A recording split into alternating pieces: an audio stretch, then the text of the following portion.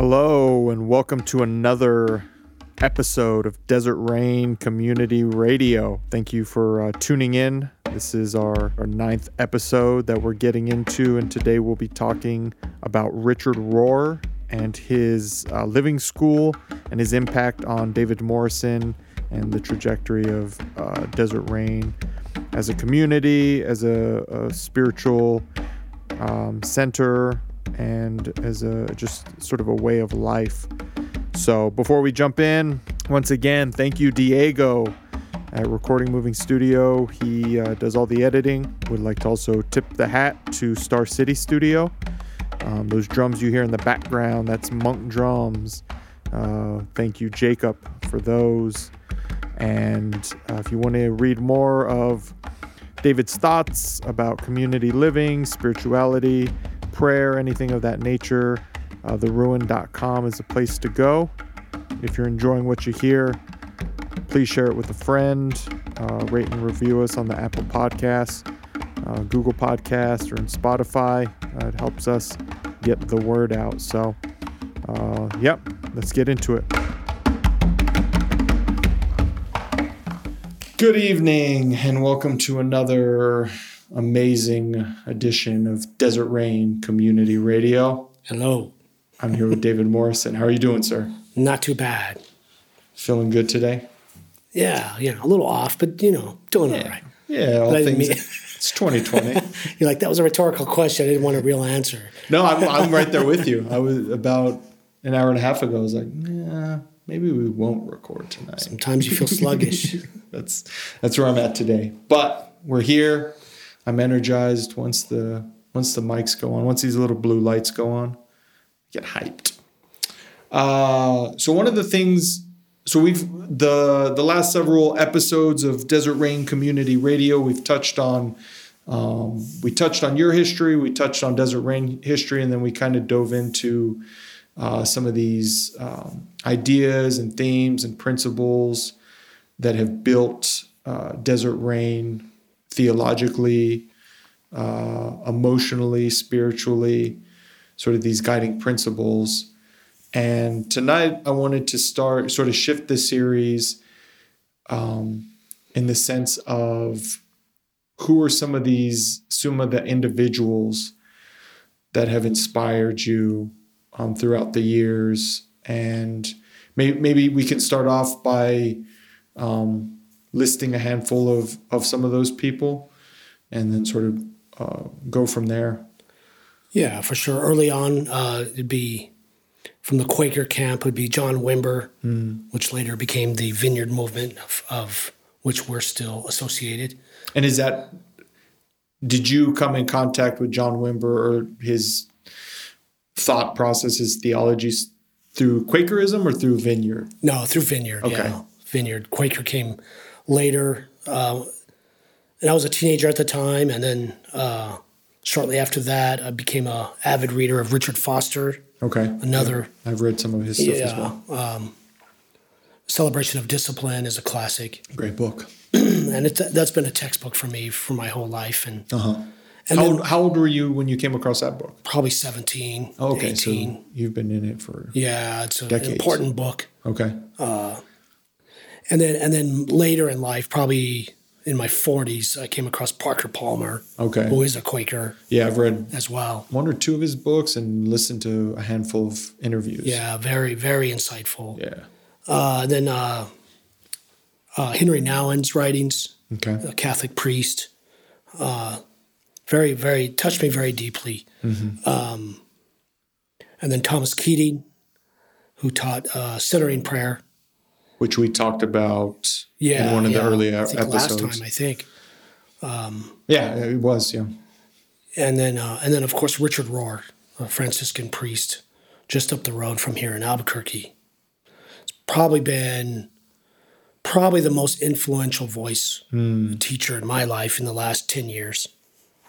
And how did you first come across Richard Rohr's teachings or theology? It was one of those things. We were hosting a group of spring breakers from Stanford University, and they were doing a project here, a building project, how to make sustainable living for people. They were doing it here at Desert Rain or just in the area? Yeah, here at Desert Rain. Okay. They were staying here and we were hosting them. And the professor who was hosting them from Las Cruces, Robert Marquez is his name. He's a professor he's a clay chemist. I'd never even heard of something like that. Yeah. And he's an Apache Indian as well, and just a profound thinker and just a great all-around human being. And so we were obviously talking after, the day's work, and we would have some beers. And then like the second day over, he showed up in the morning and handed me a CD. And he said, this teacher would be right up your alley. This person would speak exactly to what you guys are doing here. And it was a talk that Richard Rohr gave, and the title was The Authority of Those Who Have Suffered. And it changed my life. And it was a homily? No, he was a guest speaker at a hospice conference in Albuquerque. Okay. And this must have been somewhere around 2006, something like that. And I was just blown away by that. And really, I've read most of his books. I've met him personally. I've went through his living school, many conferences and audios and all that. But that original talk still, I think, is his best. Is what? Yeah, it just encapsulates the man's thought Uh-huh. and influence in a very passionate way. And so before we deep dive into Richard Rohr, because I think that's what we're going to go ahead and do tonight, maybe you could give some context for any of the listeners that aren't familiar with who he is, sort of his background. Yeah. And I know a couple things, so I can chime in as we go. Yeah, he's kind of a rock star now. In 2006, 2020 is definitely and what been in rock star and what was influential for me was the fact that he was just a Franciscan priest in Albuquerque, right up the road from us. So I felt like he was, he's one of us, a Southwestern nobody like us. And since then, he's been on Oprah and Google. And I actually got to tease him about that. When I told him, I know you're a rock star now, and so I don't want your autograph, but my friend does. We signed this book. And then you framed it and put it over your bed. Yeah. I'm just joking. And I've been able to see how he's responded to this as well. I went to his conferences when he wasn't that well known, and now I see him, where he's very well known, and he drives away in a beat up car to his little house with his dog, or his dog that he had at the time, and so he's still it hasn't affected him. In fact, when he's at the top of his fame, he officially retired from teaching full time, traveling mostly, and so he's a Franciscan priest. So what's the difference between a Franciscan priest and a Franciscan monk? I don't know if you know, but a priest can basically, in the Catholic Church, a priest can say Mass and have sacramental duties, whereas a brother doesn't have those kinds of authorities and privileges or whatever. Right. God hasn't authorized the monks. But he was born in the 40s, so he's in his mid-70s. He was raised in Kansas, of all places, and that's where he became a priest. And he was involved in a charismatic Catholic community of young people in the 70s called I think they were called the New Jerusalem community. I could be wrong on that. The Wikipedia page would tell you more. Yeah, if you want to deep dive into his background. Yeah, and then in 1986 or 85, he felt called to come to Albuquerque, and he started this place called the Center for Action and Contemplation. And which is an amazing, it's amazing just a little place, and it's grown quite big recently. But when we first visited, it was just a simple little place, and had a labyrinth in the back, and that's actually what inspired the labyrinth here, right? Exactly. Yeah. We touched on that. We basically knocked on the door. Hey, is Richard home? We see. And they were like, well, he doesn't live here. This is an office. But they were very friendly to us and took us on a little tour and the whole thing. So sort of going back to your first encounter through that CD that was gifted to you. What was the evolution from there as far as... You said earlier you ended up going through the Living School with Richard Rohr. So how do you get from hearing a CD that a stranger, for all intents and purposes, handed you, right? A stranger who became a friend. Yeah, I'm a great admirer of his. Right, handed you this and started you on the path to a school that didn't even exist at that time. No. When the CD was handed over. Yeah.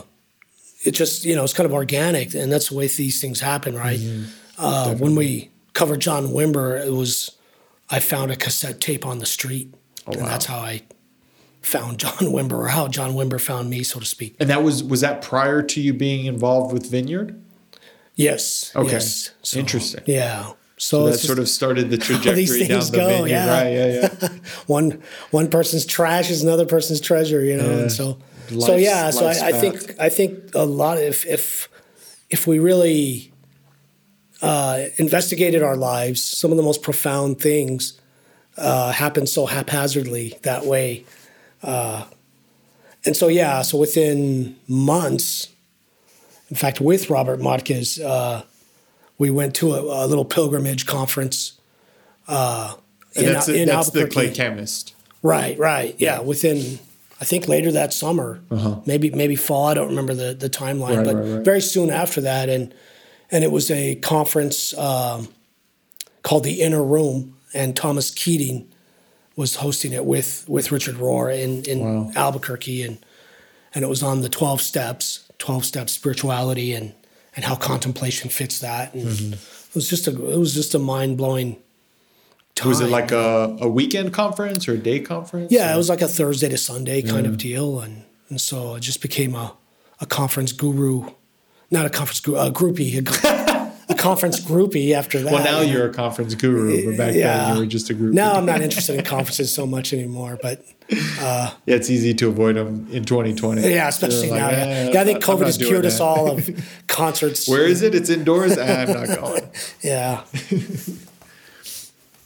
And so that was a great beginning experience, and I might also add it put so many pieces of the puzzle that I was trying to put together intellectually.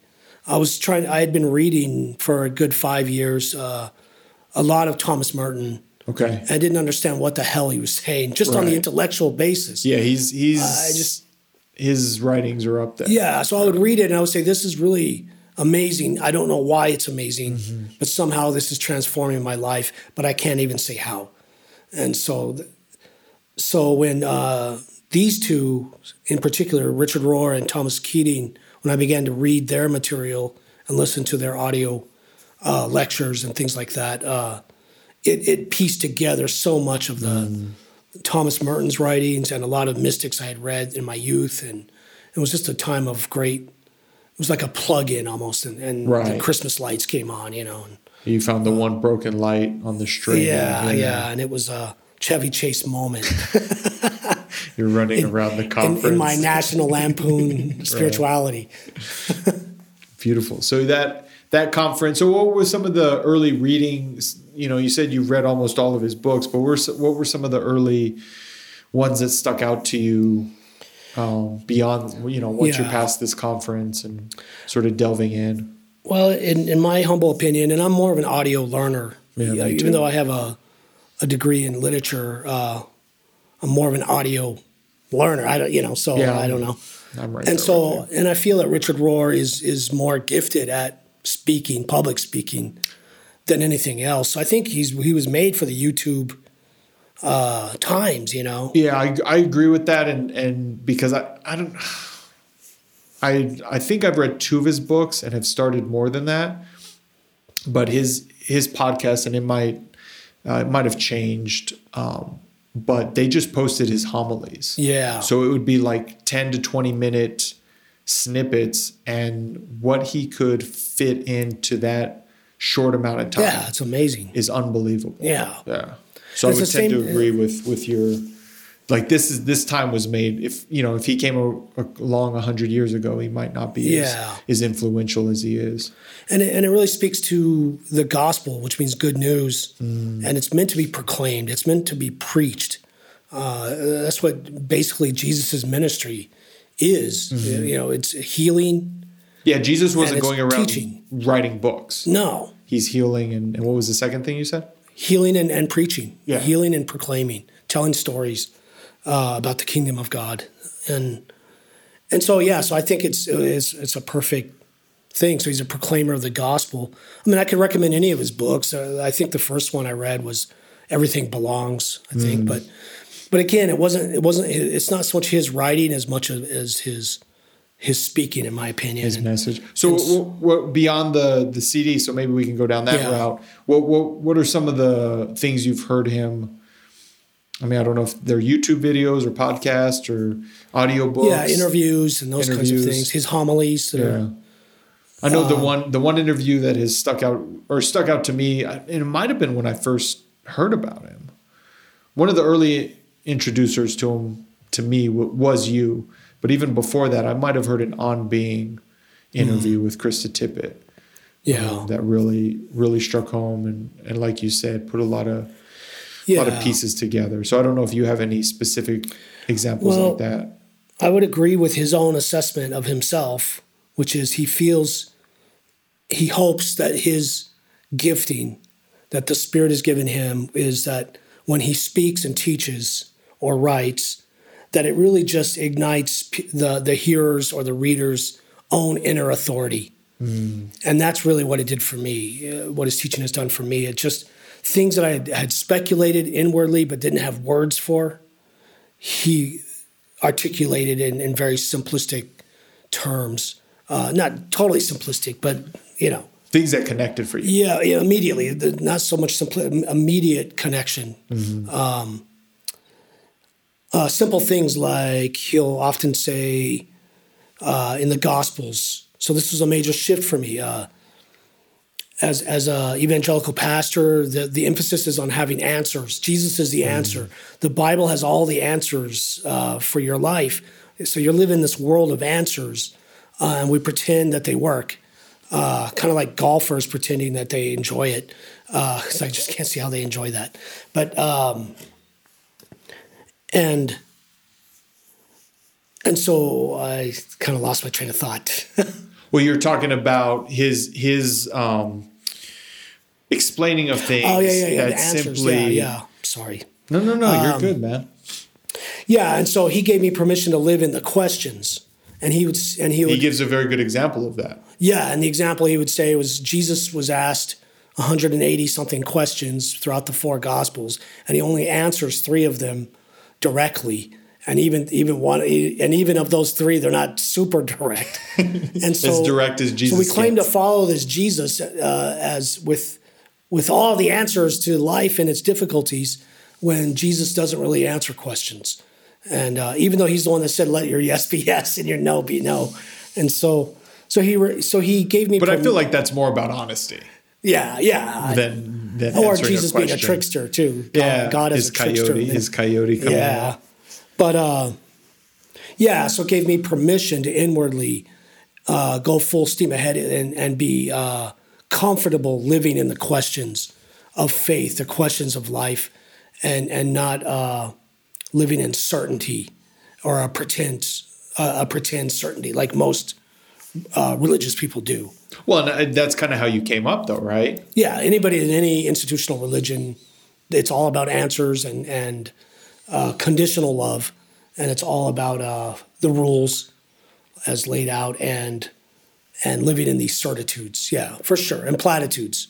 So having that sort of that background, that foundation, if you will, of certainty, it sounds like realizing that was kind of not true, not real. Yeah, and I had felt that to be true, but just didn't have the words to and then feel confident in that. And then you encountered Richard Rohr that put words to it. Right. How did that then propel you?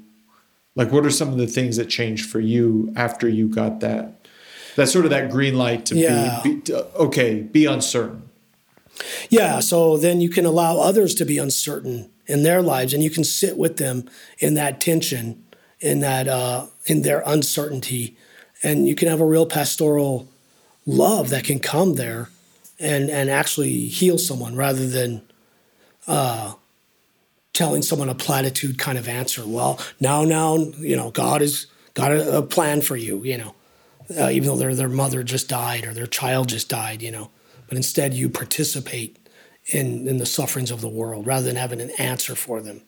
Or as our friend Cole says, as it says in the Bible, waste not, want not. Yeah, exactly. You're just making up sayings. Yeah, you make up these Americanisms and call it Bible verses and that kind of thing. Yeah. So that's one example. So to go down that example maybe a step further, how did that? I imagine one of two things happened. Some of the people that you pastored to before maybe got uncomfortable with this newfound uncertainty. And I imagine it also attracted some people. Yeah, there's an immediate shift. It's like a landslide shift. Do you have any examples of something like that? Yeah, we would have scores of people coming out for pastoral counseling, if you will, right? From Marsha and I, and we would ask them to be comfortable in their uncertainty, and some, for a moment, would feel a peace about that, and then as we could see, as soon as they drove on back onto the highway, they were like, "Well, that was a crazy old man." They sped up as they hit the highway. Yeah, we're going to go to a place with answers. Whereas others just end up, yes, I feel empowered by that. And so it just depends on where you're at in life. When I took to the prison, it didn't go so well, Interesting.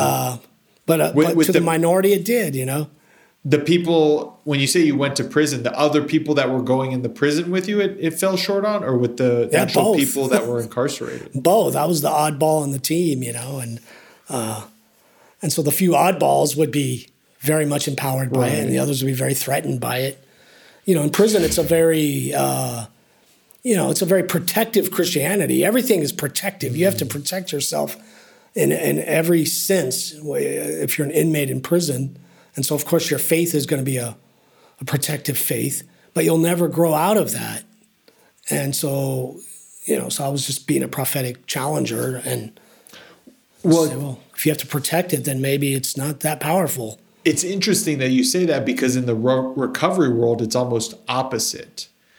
When I would go in with 12-step meetings, some of the guys would talk about how much easier it was to find drugs in prison than on the street.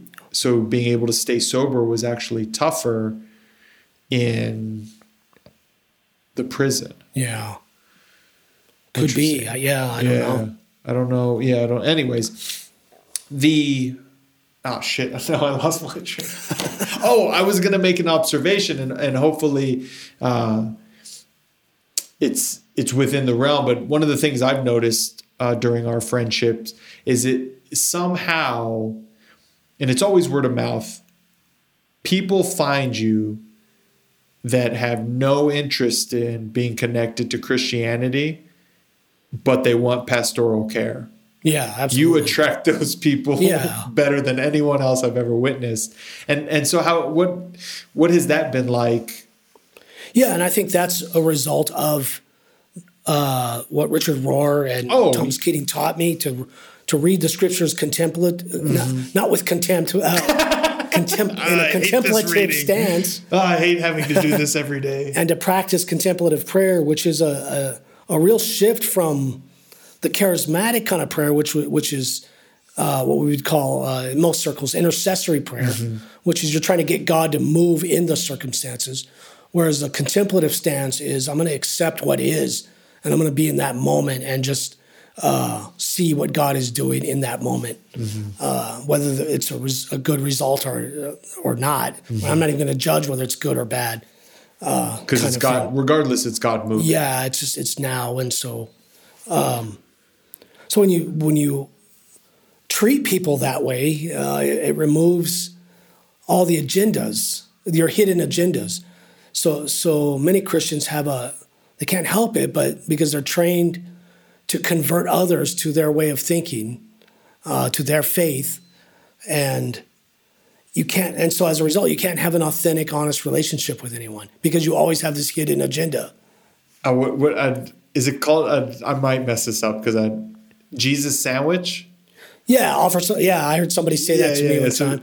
Or I used to call it the Amway Jesus. I'm going to sell this pyramid scam to you. And so explain that growing up with Amway Jesus and then shifting to this. Yeah, it just puts you in a very awkward, unnatural kind of situation, And so, so I did the whole thing in my teens. I'd go witness to people on the streets and get rocks thrown at me. And the funniest one, though, was at my high school, and there was this hard rocker dude, with the whole getup, hair bands of the late 80s. He looked like that. And he was sitting alone by himself, and so I sat down next to him, and I started telling him about my Lord and Savior, Jesus Christ, and gave him my spiel, my Amway pitch, if you will, for Jesus. Your elevator pitch. And he was totally silent, and I said, well, you want me to leave?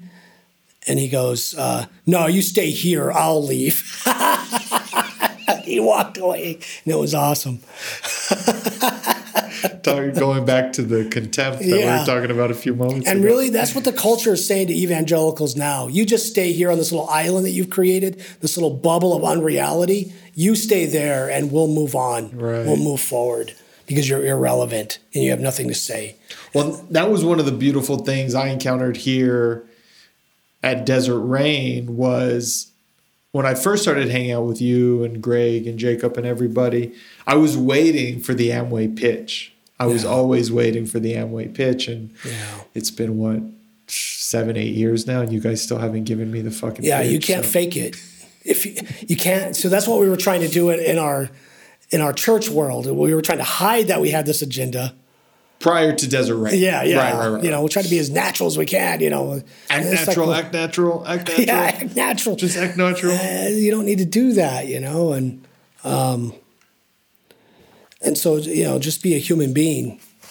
I think it was Irenaeus who said, the glory of God is fully realized in a human being fully human. Something like that. I'm sure I butchered it. Yeah. But simply be yourself.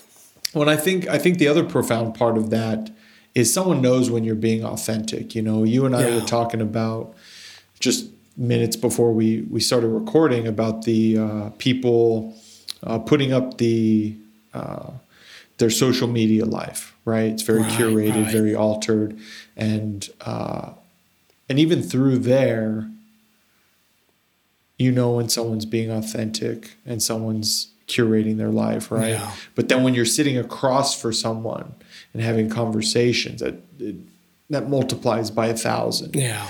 Of the the authenticity like this, or it's there's an agenda like this. Right. And that authenticity, in my opinion, is where God is able to come in between people. Yeah, exactly.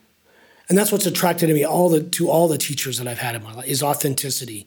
That's the common denominator of any spiritual teacher that has ever spoken deeply into my soul. It starts with authenticity, and that they've worked this crap out in themselves, and they've failed forward, and so forth and so on. So, some of them even failed backwards in my my personal relationship with these different teachers and spiritual guides and whatever else. So we've kind of gone down a tangent, but I think a useful one. Sort of bring it back.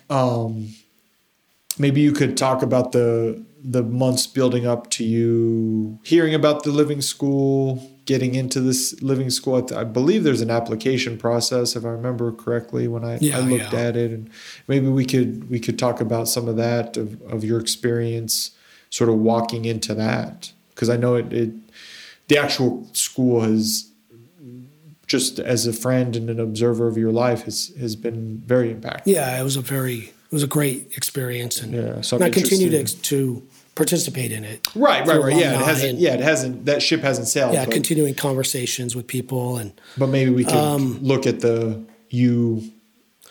Yeah, for stepping me, it into was just a simple, some external circumstances in my life had shifted and there was more time available. And I was discerning what I should be doing with that time as a pastoral servant, what can I do? And so I was kind of discerning a spiritual direction program of some sort. And I looked at probably a dozen of them and found the Living School. And I'd already known about it, but it just felt like that was the one for me. And even though it's not specifically a spiritual direction school in the sense you get a stamp to wear, it says you are a spiritual director now. Well, you did get a sash at the end. Yes, at Richard Rohr graduation. put a sash on me. Yes. Was it? Is it? Am I calling that right? Yeah, I think it was a sash of some sort. And I love the way that when they graduate you, they're like, they make fun of you. Right. And because it's, you never graduate in a school of Christ, in a school of contemplation. So a living school. Your graduation is when you die. Exactly. So I applied and got accepted into it and it was a great 2-year experience. One of the greatest experiences was when I was 17. I met with in a previous podcast we discussed me leaving the Catholic Church. Right. And I sat down with my pastor, Dale Walker, and just was telling him my experience and where I was at, with God and Jesus and all this, and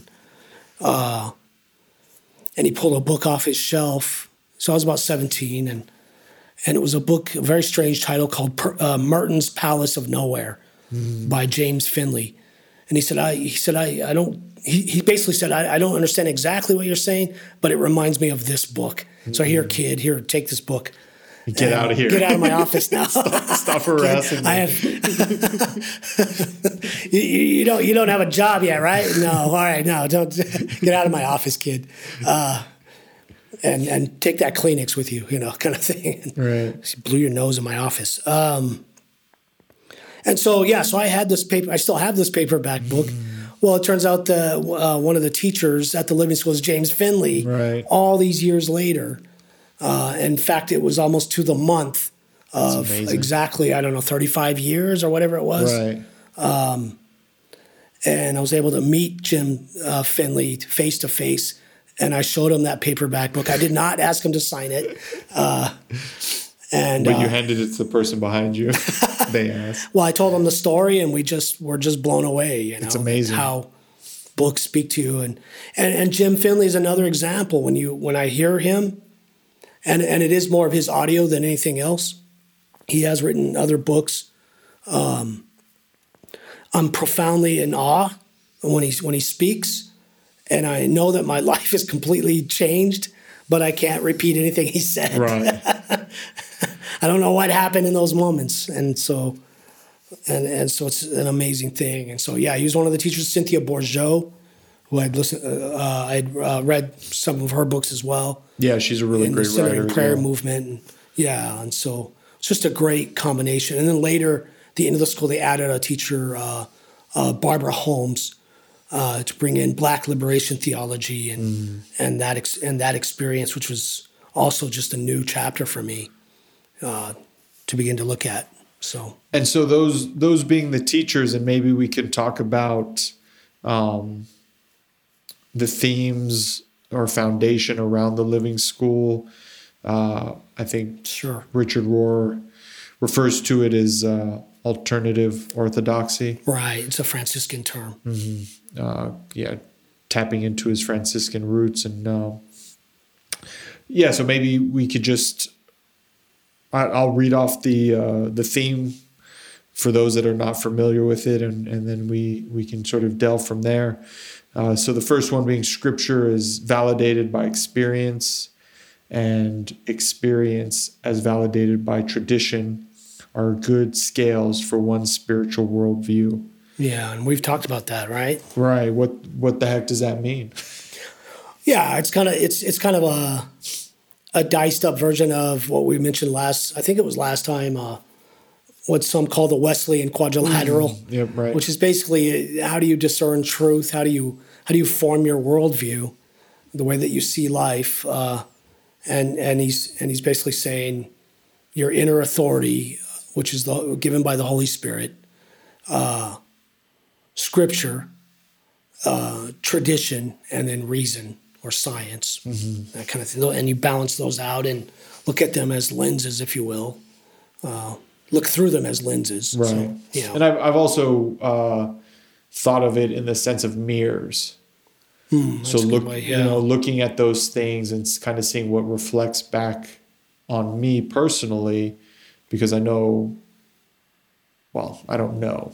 One of the things I've seemed to bump into is that when I'm really messed up about what's going on in the world, there's something extremely uneasy about me going on at that same time.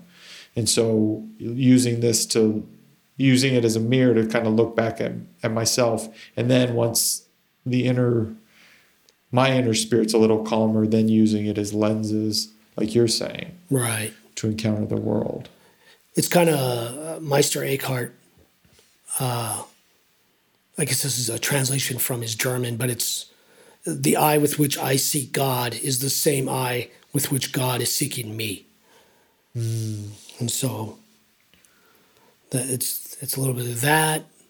And it's also, it's a monastic saying. I think it originally was in Latin, but I don't see the world as it is. I see the world as I am. Yeah. Kind of thing. And that's definitely been my experience. Yeah.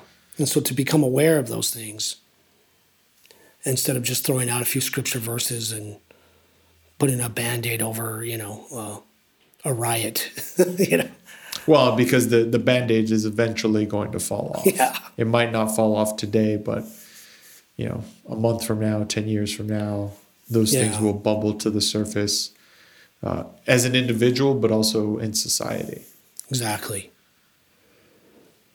The next theme, if God is Trinity and Jesus is the face of God, then it is a benevolent universe. God is not someone to be afraid of, but is the ground of being and on our side. And that's that theme is based around foundation. Yeah, and so early on in our, and I think it was Henry Nouwen, who we'll talk about later, I guess, introduced me to icon meditation, how to take a sacred icon and meditate on it. And the one that I was attracted to about 20 years ago was the Rublev's Trinity, right? Which is the Old Testament Trinity, and Richard Rohr wrote a book on that, and it was just a personal revelation. It's theological. I mean, it's traditional and theological, but it was it was personally realized in my heart in meditating on that icon that in God is community. God is not this separate individual on top of who's a mountain, isolated in the infinite sadness of the universe, separate, far away. No, God is this dancing, singing circle, like the Orthodox, the perichoresis, like they say in the Orthodox theology, is this dancing, singing circle, participating in the life of the world and the world participating in the life. And by world, I mean by human life, not the world systems, but not the systems of oppression or anything like that. I mean the day-to-day encounters. Yeah, I mean the earth, the living things of the earth and the human race participating in this divine dance because one of the members of that Trinity became human and brought all humanity and all the cosmos, into the dance. Well, and I would actually push back a little bit and say that the worldly systems on a certain level are part of that dance because they were created by people. Yeah, I mean, eventually. I mean, the scriptures are the thesis of the Hebrew scriptures and the New Testament is the kingdom of God versus the kingdom of the kingdoms of this world. Right? Yeah, slavery and 100%. But if those things don't exist, then there's nothing for the kingdom of God to lean against. No, they're reconciled and redeemed, and right. They're transformed.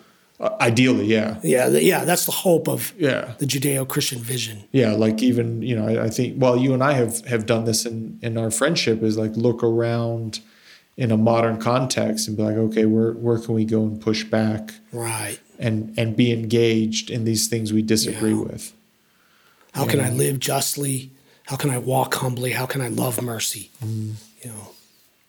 Yeah, those are beautiful, beautiful reminders. The next theme that we'll go down, there's only one reality. Any distinctions between natural and supernatural, sacred and profane, is a bogus one. Yeah, and so that theme was already well established in my heart because of the Celtic spirituality, which doesn't make a doesn't put a wall between secular and sacred, or physical and spiritual, and either do the Jewish scriptures. There's no separation. That's a Greek idea later, but it's not a Jewish idea, and so. That's just a freeing thing, I must think only sacred thoughts. I must drink milk only from a sacred cow. I must listen to only Christian music, that kind of thing. Right. It's kind of a sad way to live when you have these separations, and it can become dangerous and destructive. These people are demonized and are evil because they believe these things, and we see that in our culture right now playing out. Well, I think also it's dangerous because it'll paint that individual into a corner. Yeah. And it is just so isolating at some point. Right. Because at some point, we're all fallible, right? So at some point, you're going to continue to be disappointed by these things that are, in your mind, it should be perfect and pure and whatever other adjectives you want to put on there. And so you'll just keep getting disappointed, keep getting disappointed, and you're just going to end up by yourself in a room. Yeah. Which maybe will end up liberating you if you can sit in silence and come to terms with these things, but probably not, right? Right. And anybody, I would suspect anybody that's on a spiritual journey has to wrestle with their own moralisms at some point. And their inner religious Pharisee, if you will, the religious ego that wants to call this evil and call that good, and and do all those kinds of things. And you've got to be able to transcend that. And it's difficult because when you read the history of Christian mysticism, if you have about 10 lifetimes just to read that alone, there's so much in the material that's just more petty moralisms is all it is. Yeah. And you have to really get through that, and sentimentalism and all that kind of stuff, and I would venture to guess no one ever really transcends it, because your hypocrisy is going to keep coming up at each turn. Right, yeah. So no, you don't arrive at some moral place. You arrive again, and Richard Rohr really hammered this away from me, as you embrace your unworthiness, and he celebrates AA that way, and he criticizes the church. The church will say, well, you can't come to the Lord's table, you can't come to the altar unless you're worthy. We've turned it into a belonging game, whereas AA says, no, it's your unworthiness that qualifies you to come to the table. Yeah, and that's exactly what Jesus does. No one in third grade says, man, I hope I grow up to be an alcoholic so I can go to an AA meeting. Literally no one has said that. And so that should be the bar. It's my unworthiness, and like Rich Mullins said, the musician, you're sure there's your vices, but your virtues can be just as dangerous to yourself and others as your vices are. And so it's that moralistic game of, and so the Spirit kind of. You see it on the day of Pentecost. He falls on all nations. It's about Jew and Gentile becoming one, the human race, male and female, the whole diversity of things. And so speaking life. Many different languages. You see that on Acts chapter 2, And so you see that's what the Spirit is all about, you know. Well, and the problem with the unworthiness, embracing your unworthiness, is that's in Western culture, it's so frowned upon. Right, yeah. You're not going to get likes on Facebook for that. So the fourth theme we have is everything belongs and no one needs to be scapegoated or excluded. It's kind of a continuation of what we were just talking about. The same theme. Evil and illusion only need to be named and exposed truthfully, and they die in the exposure to the light. Yeah, so that's a, you know, light is always more powerful than darkness. For me, the language that it liberated me personally from my own religious Pharisee, and you're never fully liberated. You have to keep doing the work. But these were big shelves, if you will, that the next step up. Yeah, where I noticed it, you know. And it was, this was probably in my mid-30s. I would say the first half of my life, I focused completely on my original sin and my fallenness. But never again. For the rest of my life, I'm going to focus on the original blessing that God has restored in me. This was your thought process early in life? In my mid-30s, okay. I came to that. And so then it was about embracing the person that I was trying to kill inside of me. And I had a profound experience. I feel safe, so I'll just say this. It was a personal experience, and I had just gotten out of the hospital from going septic and I almost died. I was in ICU for several days, and all my organs had shut down, and they did surgeries, and somehow I made it back home and to recover. And the first day home, the depression really started setting in, what had happened. And they had cut a hole in my leg and installed a wound vac for 3 months. So I'm sitting there with this machinery, keeping a wound open in my leg. And basically to allow it to drain, right? Right, yeah, to heal from the inside out. And so it was painful. And so my emotions were catching up with what had happened physically. And it was just a heavy load. And the bills, $500,000, something like that, you know. And so I remember it was like a Sunday afternoon, and I was kind of in and out of sleep, and the depression was setting in. I was lying in bed. And just like in the hospital, when you see shadows coming in and out of your doorway, because they're always coming and going, nurses and visitors and whatnot. Right. And so I saw kind of a shadow come into the room, and this is, and in a vision, all of a sudden, it was St. Francis of Assisi. I recognize him because I've seen the paintings. And he took my hands and he said, son, he said, don't fight your wounds and don't make them your enemy, because they're not your enemy. Befriend your wounds, and they'll become one with the one sacred wound of Christ. And I saw the stigmata on his hands, and I woke up kind of crying, and the tears were going into my ears, and I prayed the prayer of St. Francis. And so that's kind of what Richard Rohr and those kinds of teachings really give permission to do, is befriend your wounds, befriend your woundedness, stop fighting it and rejecting it or pretending that they don't exist. And they become transformed. They become changed, and they become healing wounds. And one of the things Richard Rohr often says is, or he'll ask the question, what are you doing with your pain? Are you transmitting it, or is it being transformed? Well, and one of the beautiful things about healing your wound is then you get to turn around and offer a hand to the next person. Yeah, and be present to them. Yeah, that has a similar wound that they're trying to heal. Yeah. Going back to that idea of the 12-step thing. You don't enter a 12-step thing just to heal your alcoholism. Well, some people do. But the bigger picture is to then stick around to help whoever the next person is that comes in the door and says, "Hey, I've run out of ideas." Become a healing community. All right.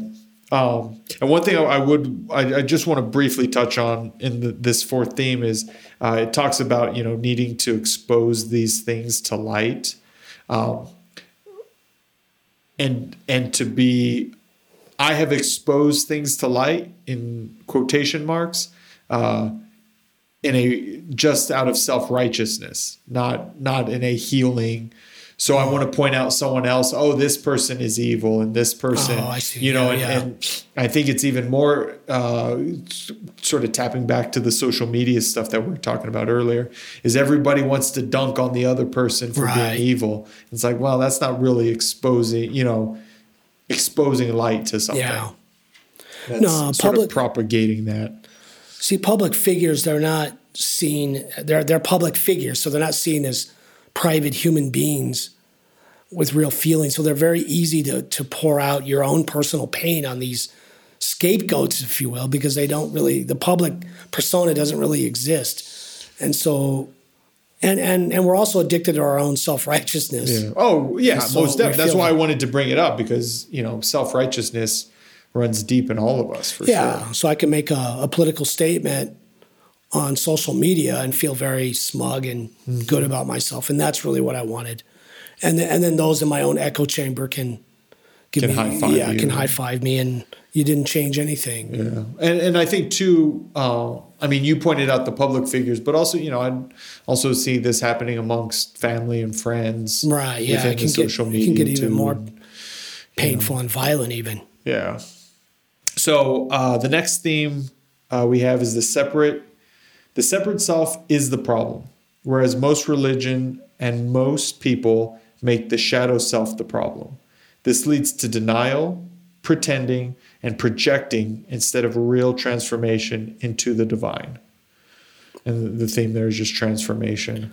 Yeah. It's, again, learning to be kind to yourself. Like St. Paul said, it's the kindness of God that leads us to repentance or transformation or change. And so it's not this. And again, if you're on any kind of spiritual journey and you read any kinds of things, particularly from the medieval period, like the monk's ladder, one false step and you fall off into hell, and just. Is that a real thing? Yeah, for sure. One bad thought, and so your ego is not this enemy. The goal is not to destroy your ego. Right. The ego is a part of your psyche, and it kind of protected you when you were a child, and even as adults. Yeah, and even as an adult, it keeps you alive. And it's kind of a public persona, if you will, and but just it knowing its place, and you realizing that your ego, your external self, is not your real you. It's an extension of you, but it's not. It's passing. So you might be in the role of a mother or a father. You might be in the role of an employer or an employee. But that's not who you are ultimately at the end of the day. Because those things will pass. They're passing, yeah. And so who are you eternally? And so that's, and a good place to start is I'm a child of God. I'm a beloved of God, and begin there. Mm-hmm. And I think, coupled with the kindness, at least that's been important in my spiritual path, has been honesty. Yeah, brutal honesty. Yeah, because I'll lie to myself way better than anyone else will lie to me. Yeah. And once I start lying to myself, then those lies resonate out to those around me. But if I can be kind and be honest with myself, I think that's where you tap into that authenticity we were talking about earlier. It's a tough dance to learn, It's not a... It doesn't happen overnight. It's not a waltz. Are there dances where you step on squares on the floor? Saturday Night Fever or whatever. Well, there's dances where it's pre-programmed, if you will, and then there's dances that are soul dances, like a salsa, and where you go by the soul, and so it's so brutal. So you live between this brutal honesty and this intense compassion at the same time. And that's another theme of Richard Rohr's work is managing the paradox of things and standing in the middle of these paradoxes to be transformed, which is the cross. Right. Basically, it's death and life right in the middle, mercy and judgment right in the middle, and so it's that liminal space. So it's a beautiful, beautiful place to be when you can, even if it's just for a moment, when you're in that that place. Yeah. So this is the next theme. The path of descent is the path of transformation. Darkness, failure, relapse, death, and woundedness are our primary teachers, rather than ideas or doctrines. Yeah. So again, it's that brutal authenticity of making friends with your failures and your wounds, and letting them be transformed. Well, and I also think it goes back to the importance of an individual's experiences. Yeah, absolutely. And Brene Brown has done a lot of work on this. Yeah, So, just start with the 2 TED Talks she did on being vulnerable, the power of vulnerability. It's powerful stuff, and so I personally don't trust anyone that's not vulnerable. Well, but I have to model that vulnerability myself, and so it's a tough, tricky dance. It's a paradox in community as well, because we can't trust each other. We can't have community unless we trust each other. Right. But we can't trust each other unless we're vulnerable with each other. Mm-hmm. But we can't be vulnerable with each other unless we trust each other. And so someone's got to jump out into that lake naked first and be vulnerable. And that's what we're saying is that it's not God in God's all powerfulness that really makes the day. It's God in God's vulnerability, as found in the person of Jesus Christ, a vulnerable God. And anyone that thinks they can avoid this vulnerability, it's coming for you. Yeah, it is. You're going to be humbled at some point. It's the nature of reality. Through my teenage years and into my 20s, I was the furthest thing from vulnerability. But eventually, that humbling event is going to come. And take you out at your legs, and you'll have no choice. Well, you'll still have a choice, but the pain is going to be such that the vulnerability is going to relieve that in such a profound and meaningful way that seems to be the only choice. Yeah, and I have a thesis. I don't know how true it is, but I wonder if most people don't become who they truly are till maybe the last couple of days of their lives, because all of those external props and scaffoldings have fallen away, and then you see the real them at last. But not always. In hospice, I've seen a lot of different things. But you can go to an AA meeting and someone that's coming in hungover off of a 40-day binge, they're pretty close to their most humbled self, if you will. But that can be fleeting as well. Yeah, you can roll back into your old ways, so to speak. And that's not just for alcoholics. That's anybody, the lawyer that's out there doing 120 hours a week that gets burned out, and 6 months later he's right back at it again, trying to do the same thing. Well, the world's culture celebrates strength and power. They don't celebrate the weak, the vulnerable. So everything in our upbringing has been to become successful, which usually means some sort of monetary outcome, or to be physically strong, or to have some sort of gifting that dazzles people. And we've done this religiously as well. And you see the opposite in the example of Jesus of Nazareth. And reality is against all of that. You could be able to pull a huge boat with your teeth, and you're swimming and pulling this boat. But at some point, you're not going to have the strength to hold even your urine at some point. And so that's where it's heading. And it might be novel shortly, but people are going to get tired of it and be like, oh, yeah, the guy pulling the boat with his teeth. So that even the fame will wear off, or whatever has gotten you there in the first place. Yeah, so it doesn't matter how smart you are, and that's why I've made it it's not, I don't believe it's morbid, but from my young teenage years, I would visit the graveyard often, and I still do, and I just walk among the gravestones, and you see doctors, You see people that were successful. It'll say on their tombstone, Right. They invented this. Yeah. Well, and even the size of the tombstone. Yeah, there'll be some big ones. Points to how important they were. And then I'll see many stones of children that lived maybe a few days, and it just gives me that perspective of or the veteran that was 19 years old and he never came home. Right. Well, I guess he wouldn't be a veteran at that point, but a soldier, right? Yeah. That never made it home. That's the cemetery is sort of where we're all headed, and it's all the same playing field. Exactly. And so the last theme that sort of this living school is built on, reality is paradoxical and complementary. How do you pronounce? I don't know. Complementary. Okay, complementary. I make up words from time to time. David Morrison knows. What was the one? Crucifixion. Crucifixion, yes. Non-dual thinking is the highest level of consciousness. Divine union, not private perfection, is the goal of all religion.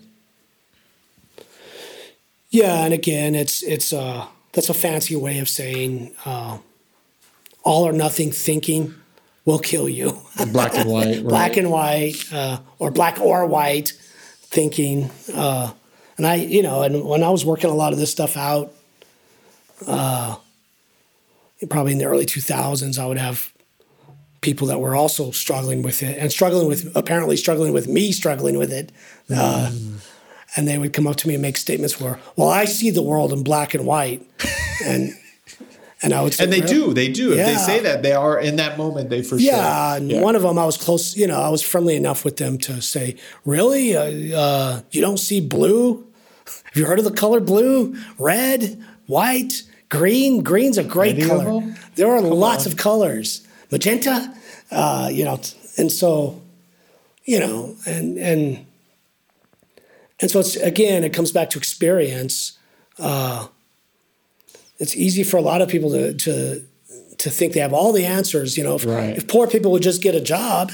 Well, that's that's answers what we're told. Like that. Well, and we're told early on that we need to find these answers, right? Or we're going to get left behind. Exactly, and so non-dual thinking is just another way of. It's a fancier way of saying it's not all or nothing thinking. It's both and thinking, and that's if you're going to involve yourself in any kind of faith that's going to transcend just institutional religion, where you just attend services, attend mass, and just participate at that very literal level only. But if you're going to go any deeper than that, then you're going to, or if you're going to even show up into your own life. Right, that's what I was going to say. If you want to find any kind of internal peace, you've got to deal with paradox. You've got to wrestle with the both and. My father was a good man and was also not so good, did some not good things. My grandma was a racist, but she was also a good person. She made awesome cookies. In some ways. Made awesome. We just keep making the cookies, Grandma. Don't give me your opinion of anything. And you've got to be able to hold those seemingly opposites together, And because we definitely need. Well, and.